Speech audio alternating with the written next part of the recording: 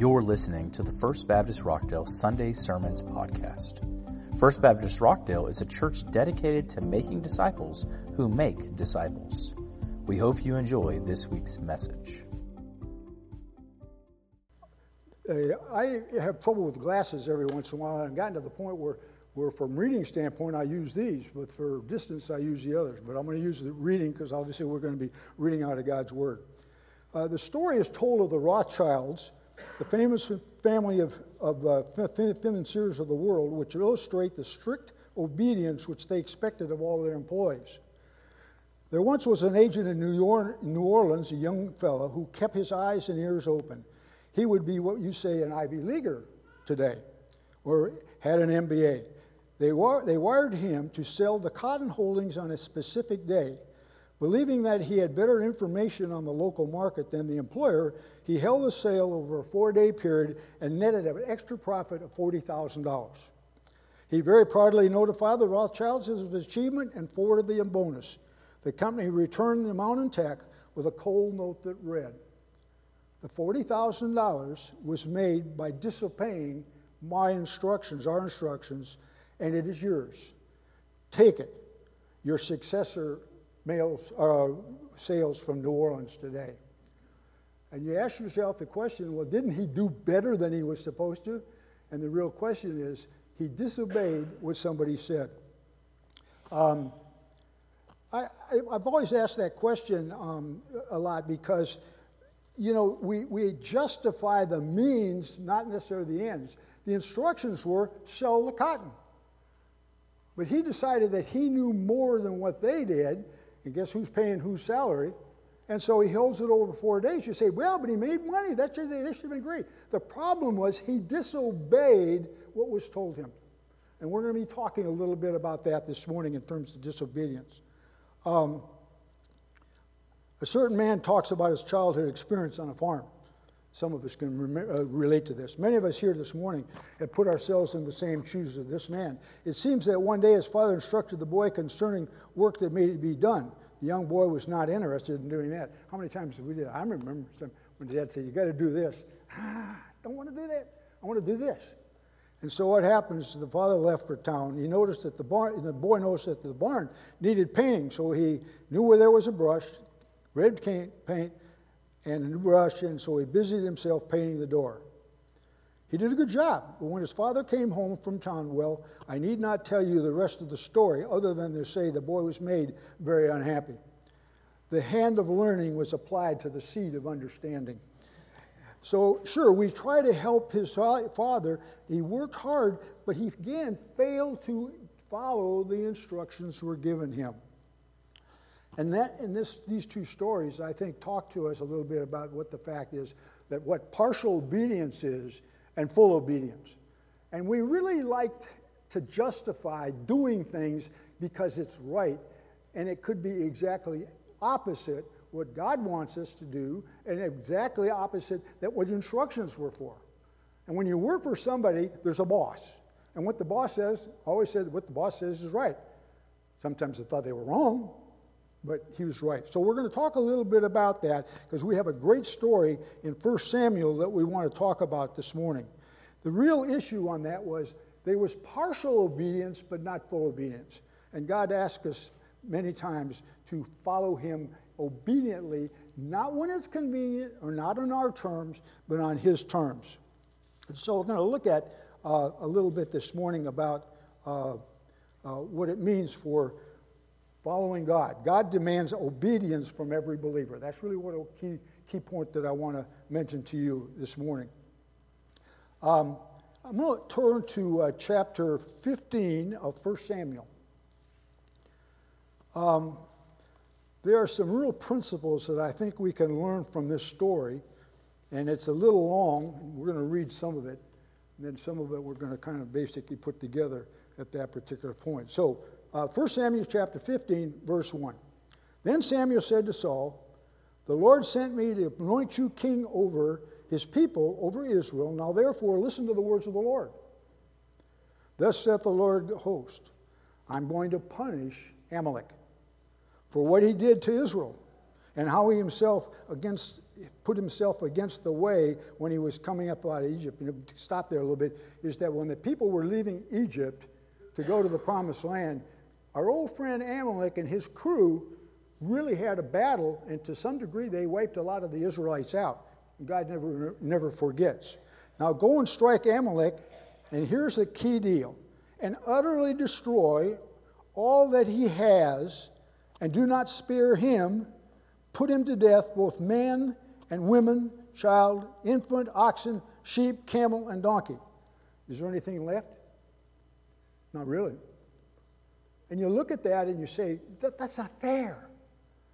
And you know, as I read God's word, sometimes it isn't fair except what it tells us to do. That's what we ought to consider doing. And so this is the mission that Mr. Samuel had to do, to go and talk to the king. Notice what he said.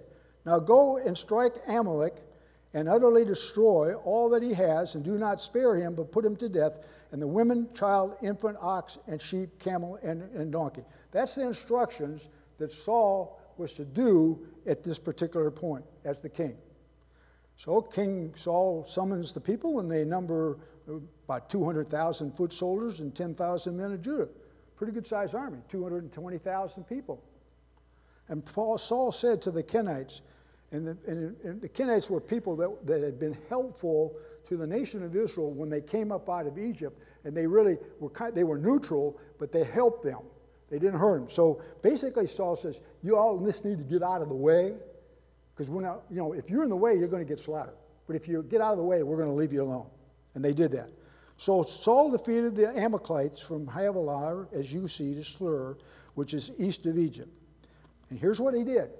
He captured Agag, the king of the Amalekites, alive, and utterly destroyed all the people with the edge of the sword. So what we do is he gets rid of everybody else except the king. And sometimes we end up deciding who we are going to spare and who we're not going to spare. And in this particular guy, you go back to the other verse, it says, utterly destroy everybody. But notice what Saul does.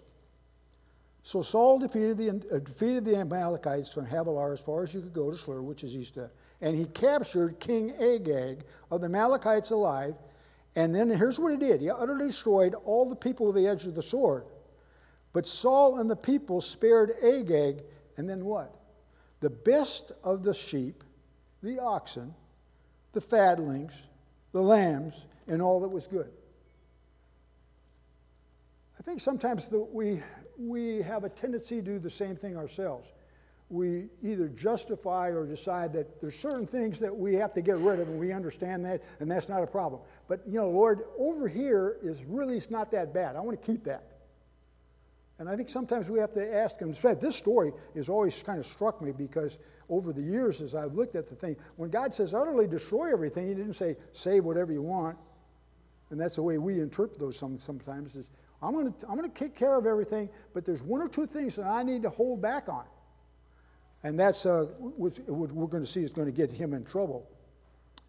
And he captured Agag. I read that. Okay, verse 9. But Saul and the people spared Agag in the best of, and notice what it is, not just ordinary stuff, the best of the sheep, oxen, fatlings, and all that was good, and were not willing to destroy them utterly, but everything despised, worthless, they were utterly destroyed. So if it's no good, we get rid of it. If it's got some value, going to hold on to it. Do we do that ourselves? We do that sometimes when God asks us to kind of clean up some things, and we decide that we're going to clean them up. But, there's a few things there, Lord, you need to understand, they're not that bad. I'm going to hang on to them. So that speaks to me, should speak to you as well as when we're living our daily life. And so I think I can make the statement by saying partial obedience to man is total disobedience to God. The problem is, God said do this, and the people did sort of that, but not all of it. And we're going to see that in a few minutes as we read the rest of the story. They saved the king, and what was the verse I read? Utterly destroy everybody. So strike one, you save the king, and then all the good things as well. And I think sometimes we feel like, Lord, the thing is good, we need to hang on to it. It's bad, I understand, I'll get rid of that. we kind of try to bargain with God in terms of what we're going to do. And I don't think that's it's not right, and obviously it's wrong. And we're going to pay a price, and he's going to pay a price. And then the word of the Lord came to Samuel, saying, "Now here's what we're going to do. I regret that I made Saul king, for he has turned his back from following me." Wow. He was the king that followed David. He was a warrior. He did some things that were very, very good. And then it's God telling Samuel, "I regret that I made him a king." And I would hope that from an application standpoint that we today, when we find ourselves in positions that God can say, "Good and faithful servant." And sometimes I feel like there's times when we're in the pits. I understand that. I've been there myself. And we need to get ourselves up and following him. And had Saul done that, said, "Look, I made a mistake. I want to get this corrected." But it was kind of like, I want to do it my way. And I think as believers, there's too many people, Christians, in the secular side and on the inside, everybody wants to do their thing. And so what happens is, let's go on. And it said, and God says, "I regret that I have made Saul king, for he has turned his back from following me, and he has not carried out my commandments." And Samuel was distressed and cried out to the Lord all night.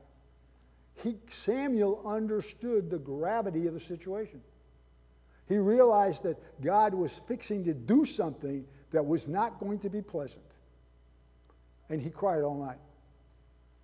And I think sometimes from an application standpoint, we realize even with our children, sometimes they do things that say, "Why did they do that?" I've had my dad telling me, "Don't do this." Guess what? That's what I did. Did I pay for it? Yes, I paid for it. And there's a lot of different ways of paying for it. Back in my days, it was a whipping. And then usually there was kind of like a probation. And then there was about 2 or 3 nights where I had to go to bed early. Of course, in those days, you went to bed at 8 o'clock. You thought you were going to bed in the middle of the day. When God tells us to do something and gives us instructions and we don't do it, is it any wonder that we're going to pay consequences? Let's go on. And Samuel was distressed and cried out to the Lord. And Samuel rose early in the morning to meet Saul. And it was told Samuel, saying, Samuel came to Carmel, and behold, he set up a monument for himself, and then turned and proceeded down to Gilgal. So, I'm so good, I'm the king, I've defeated this army, and by George, they're going to make a big monument. I don't know, a bunch of stones put together and say, "Here I am," at that point. And by the way, I noticed a few of you fans go ahead and do that. Eric and I tried to find out where the switch was to the air conditioner. It's about 78 degrees in here, and the rest of the building is 70. I don't know what happened, but when I finish at 3 o'clock this afternoon, we'll find out how many people laughed. No. Maybe that's a good way to get rid of me at that point, too. And then notice the response that one of the things that when we talk about the Amalekites, I didn't mention it before, but whenever you see the word Amalekites in the Bible, you can pretty well assure that they're against God. They were one of the evil tribes that came about. So it's not any surprise that's where they were always in trouble. So, and then let's see where we're at here. And the Lord sent out the mission and said, "Go and utterly destroy the sinners, the Amalekites, and fight against them until they're exterminated." And why then did you not obey the voice of the Lord, but rushed upon the spoil and did evil in the sight of the Lord? He did what he was supposed to do, sorta, but then he decides to keep the good stuff. And Saul says to Samuel, "I did obey the voice of the Lord, and I went on a mission, which the Lord sent me, and have bought back Agag, the king of Amalek, and otherwise I've utterly destroyed the Amalekites." And the people took some of the spoils, sheep and oxen, and the choicest of things devoted to the destruction to sacrifice to the Lord your God. Now, what it is that they saved some back, and we have a tendency of justifying our actions by doing something good. Oh, I saved that back because I'm going to offer that to the Lord. Notice in verse 22, and Samuel said, "Has the Lord as much delight in burnt offerings and sacrifice as in obeying the voice of the Lord?"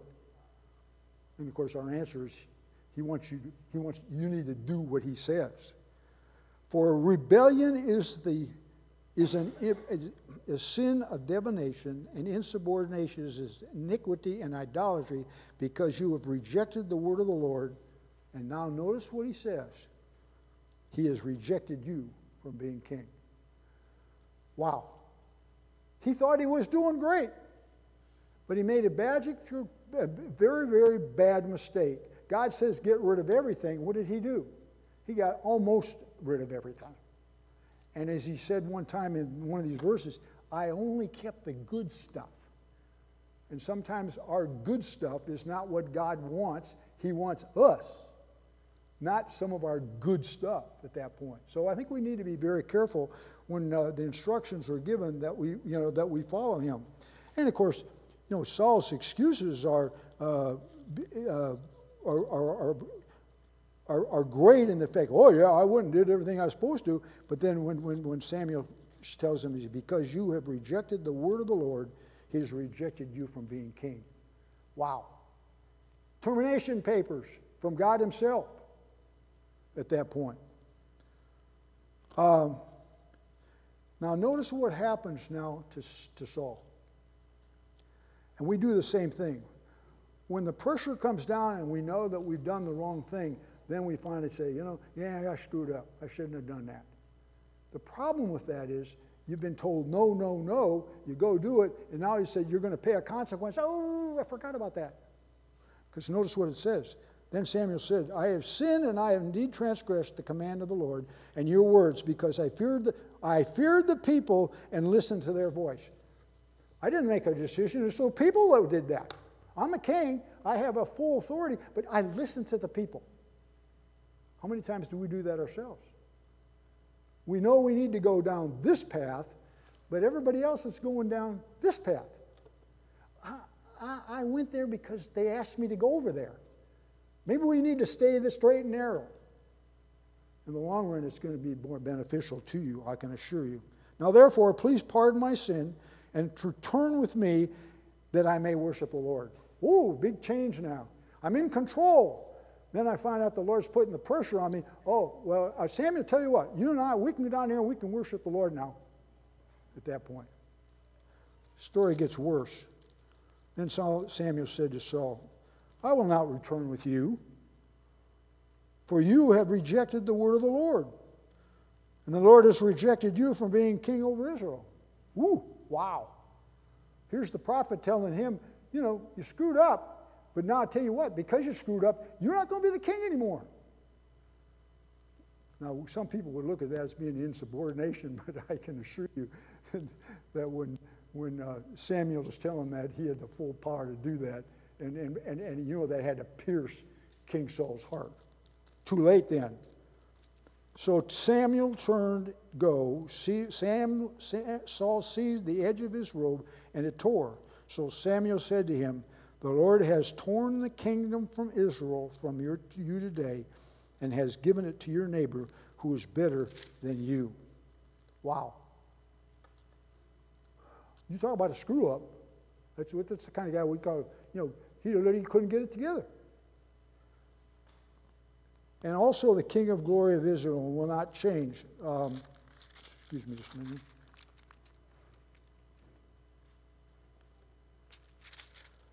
And also the glory of Israel will not lie or change his mind, for he is not a man that he should change his mind. In other words, don't try to start bargaining with God, because it doesn't work. The decision's already been made. And then he said to him, I have sinned, but please honor me now before the elders of my people, before Israel, and go back that I may worship the Lord.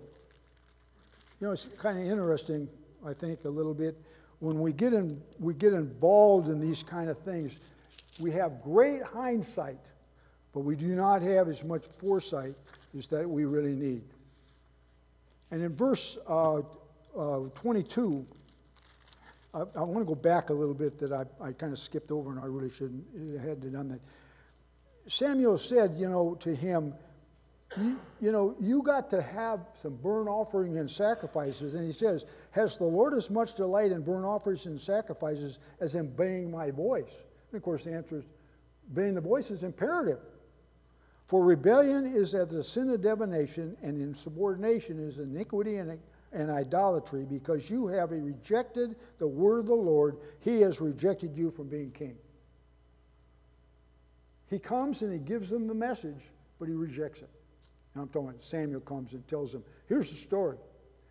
And Saul has, by his actions, did not respond. And of course, then once he gets in, now he's really pinned up. And so what is obviously the result?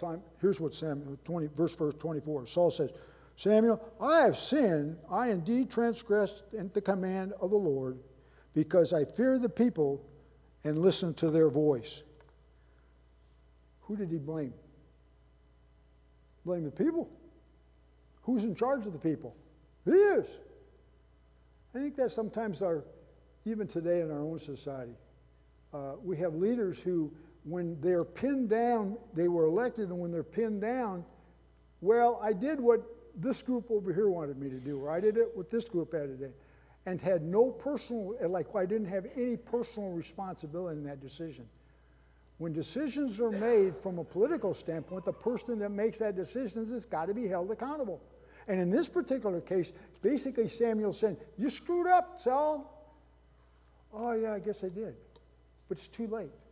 It's too late. Now, therefore, please pardon my sin and return with me that I may worship the Lord. All of these problems, all the things that he's been doing, now what's he finally say? I need to go back and I need to follow the Lord. I think sometimes we're a little bit that way. We follow the Lord in name only, and then all of a sudden some things go bad for us, and we say, one of us is I really haven't been putting the Lord first. And after, either a catastrophe, or hopefully not a catastrophe, but after some things go wrong, we sit back and look and say, why? And we find out that basically the Lord, we followed our own desires, not what God wants us to do. And I think we've got to be very, very careful in that area. Therefore, please pardon my sin and return with me that I may worship the Lord. But Samuel said to Saul, I will not return with you. You have rejected the word of the Lord. And then listen to this. The Lord has rejected you from being king over Israel. Wow. And you look back on that and you say, well, why in the world did, why just say he made a mistake? Give him credit. Give him a, what's the word we use today? Give him a pass. Yeah, that's not that big of a deal. But the problem is, God says do this, and he did this.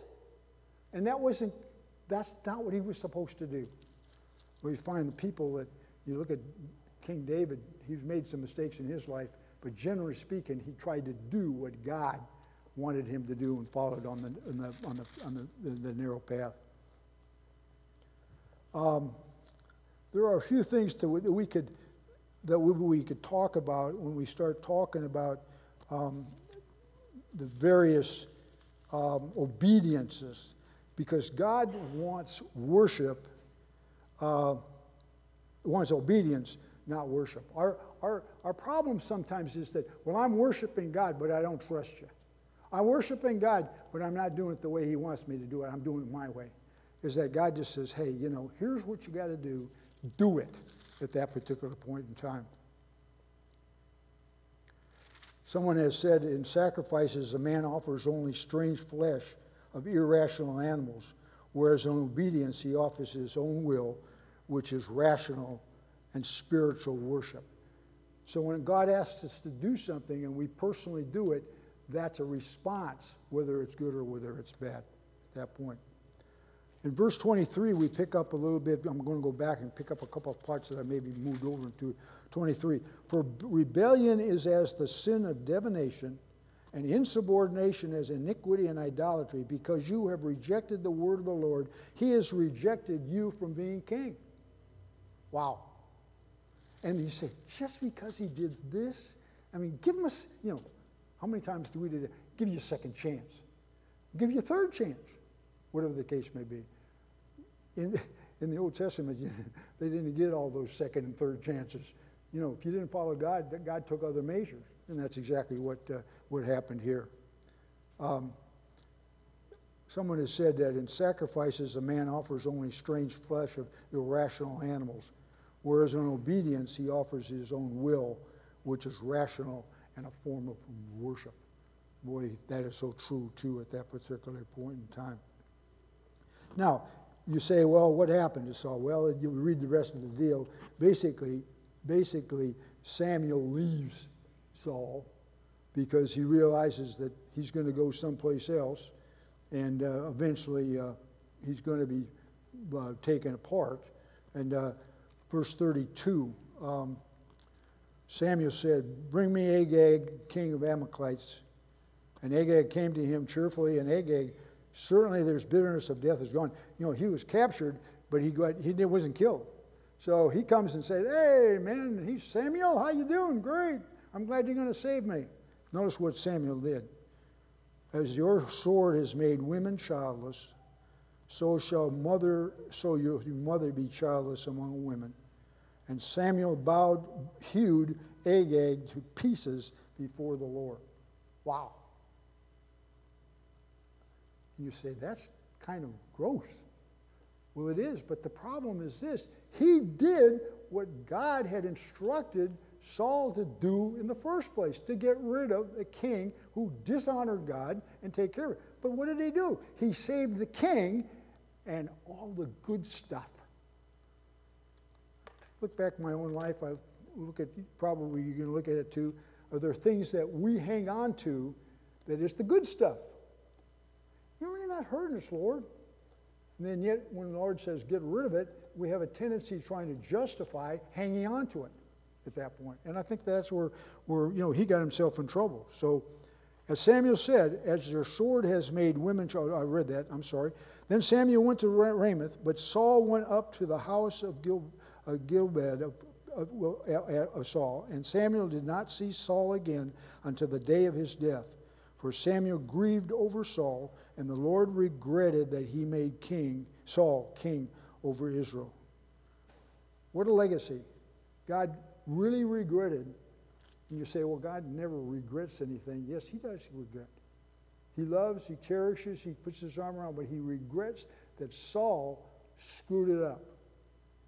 Put it in our vernacular today, is the fact. And he had every chance. The prophets were there to help him, to motivate him, to move him, and yet he didn't want to do that. And in the long run, that cost him dearly at that point. Are there some lessons that we can learn today? Well, first of all, partial obedience is not total obedience.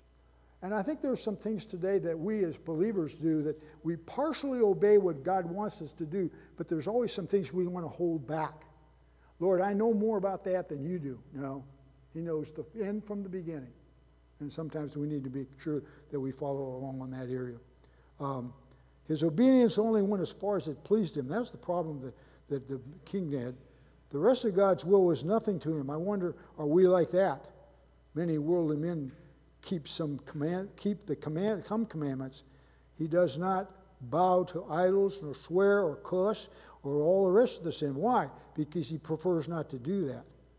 However, these are moral obligations tend to health and happiness, but that does not mean he is obeying God, nor that he loves and pleases God. And I think sometimes we have a laundry list of all the things that we're doing supposedly for the church or for ourselves or whatever the case may be, when in fact we're not really doing it to please the Lord. And I think that makes a big difference in all that we have. I think this, kind of in summary, many of us are like Saul-like, though. We like to hack the bad stuff out.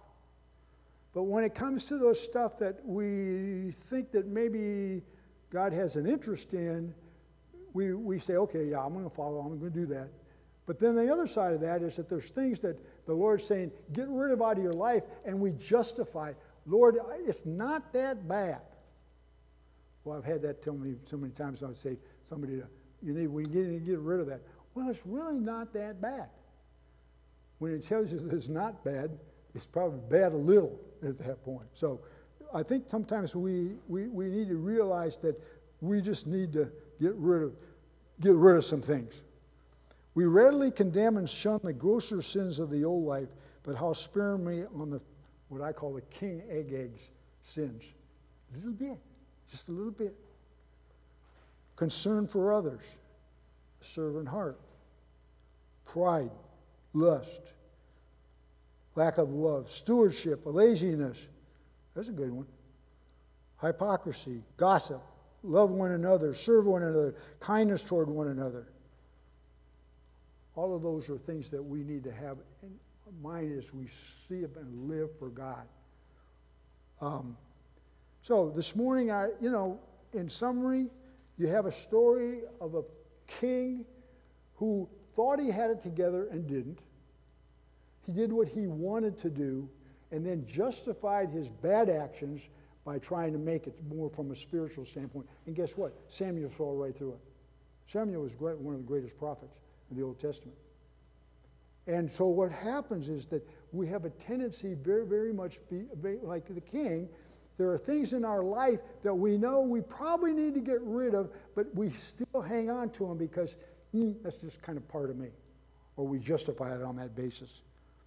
So I guess in summary what I'd like to say is this, that when God calls us, we need to obey him,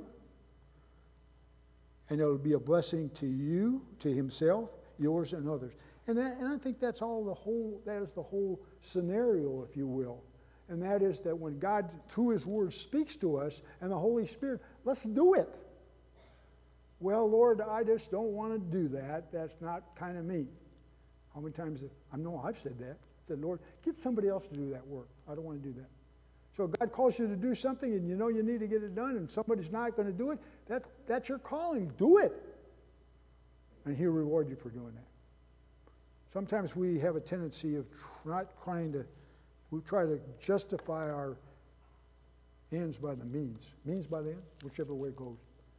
We end up having real problems with that. So I would leave you with today. This is a story that has always, over the years that I've read, Samuel did everything he could to help King Saul. Laid it out for him. God gave him some second chances.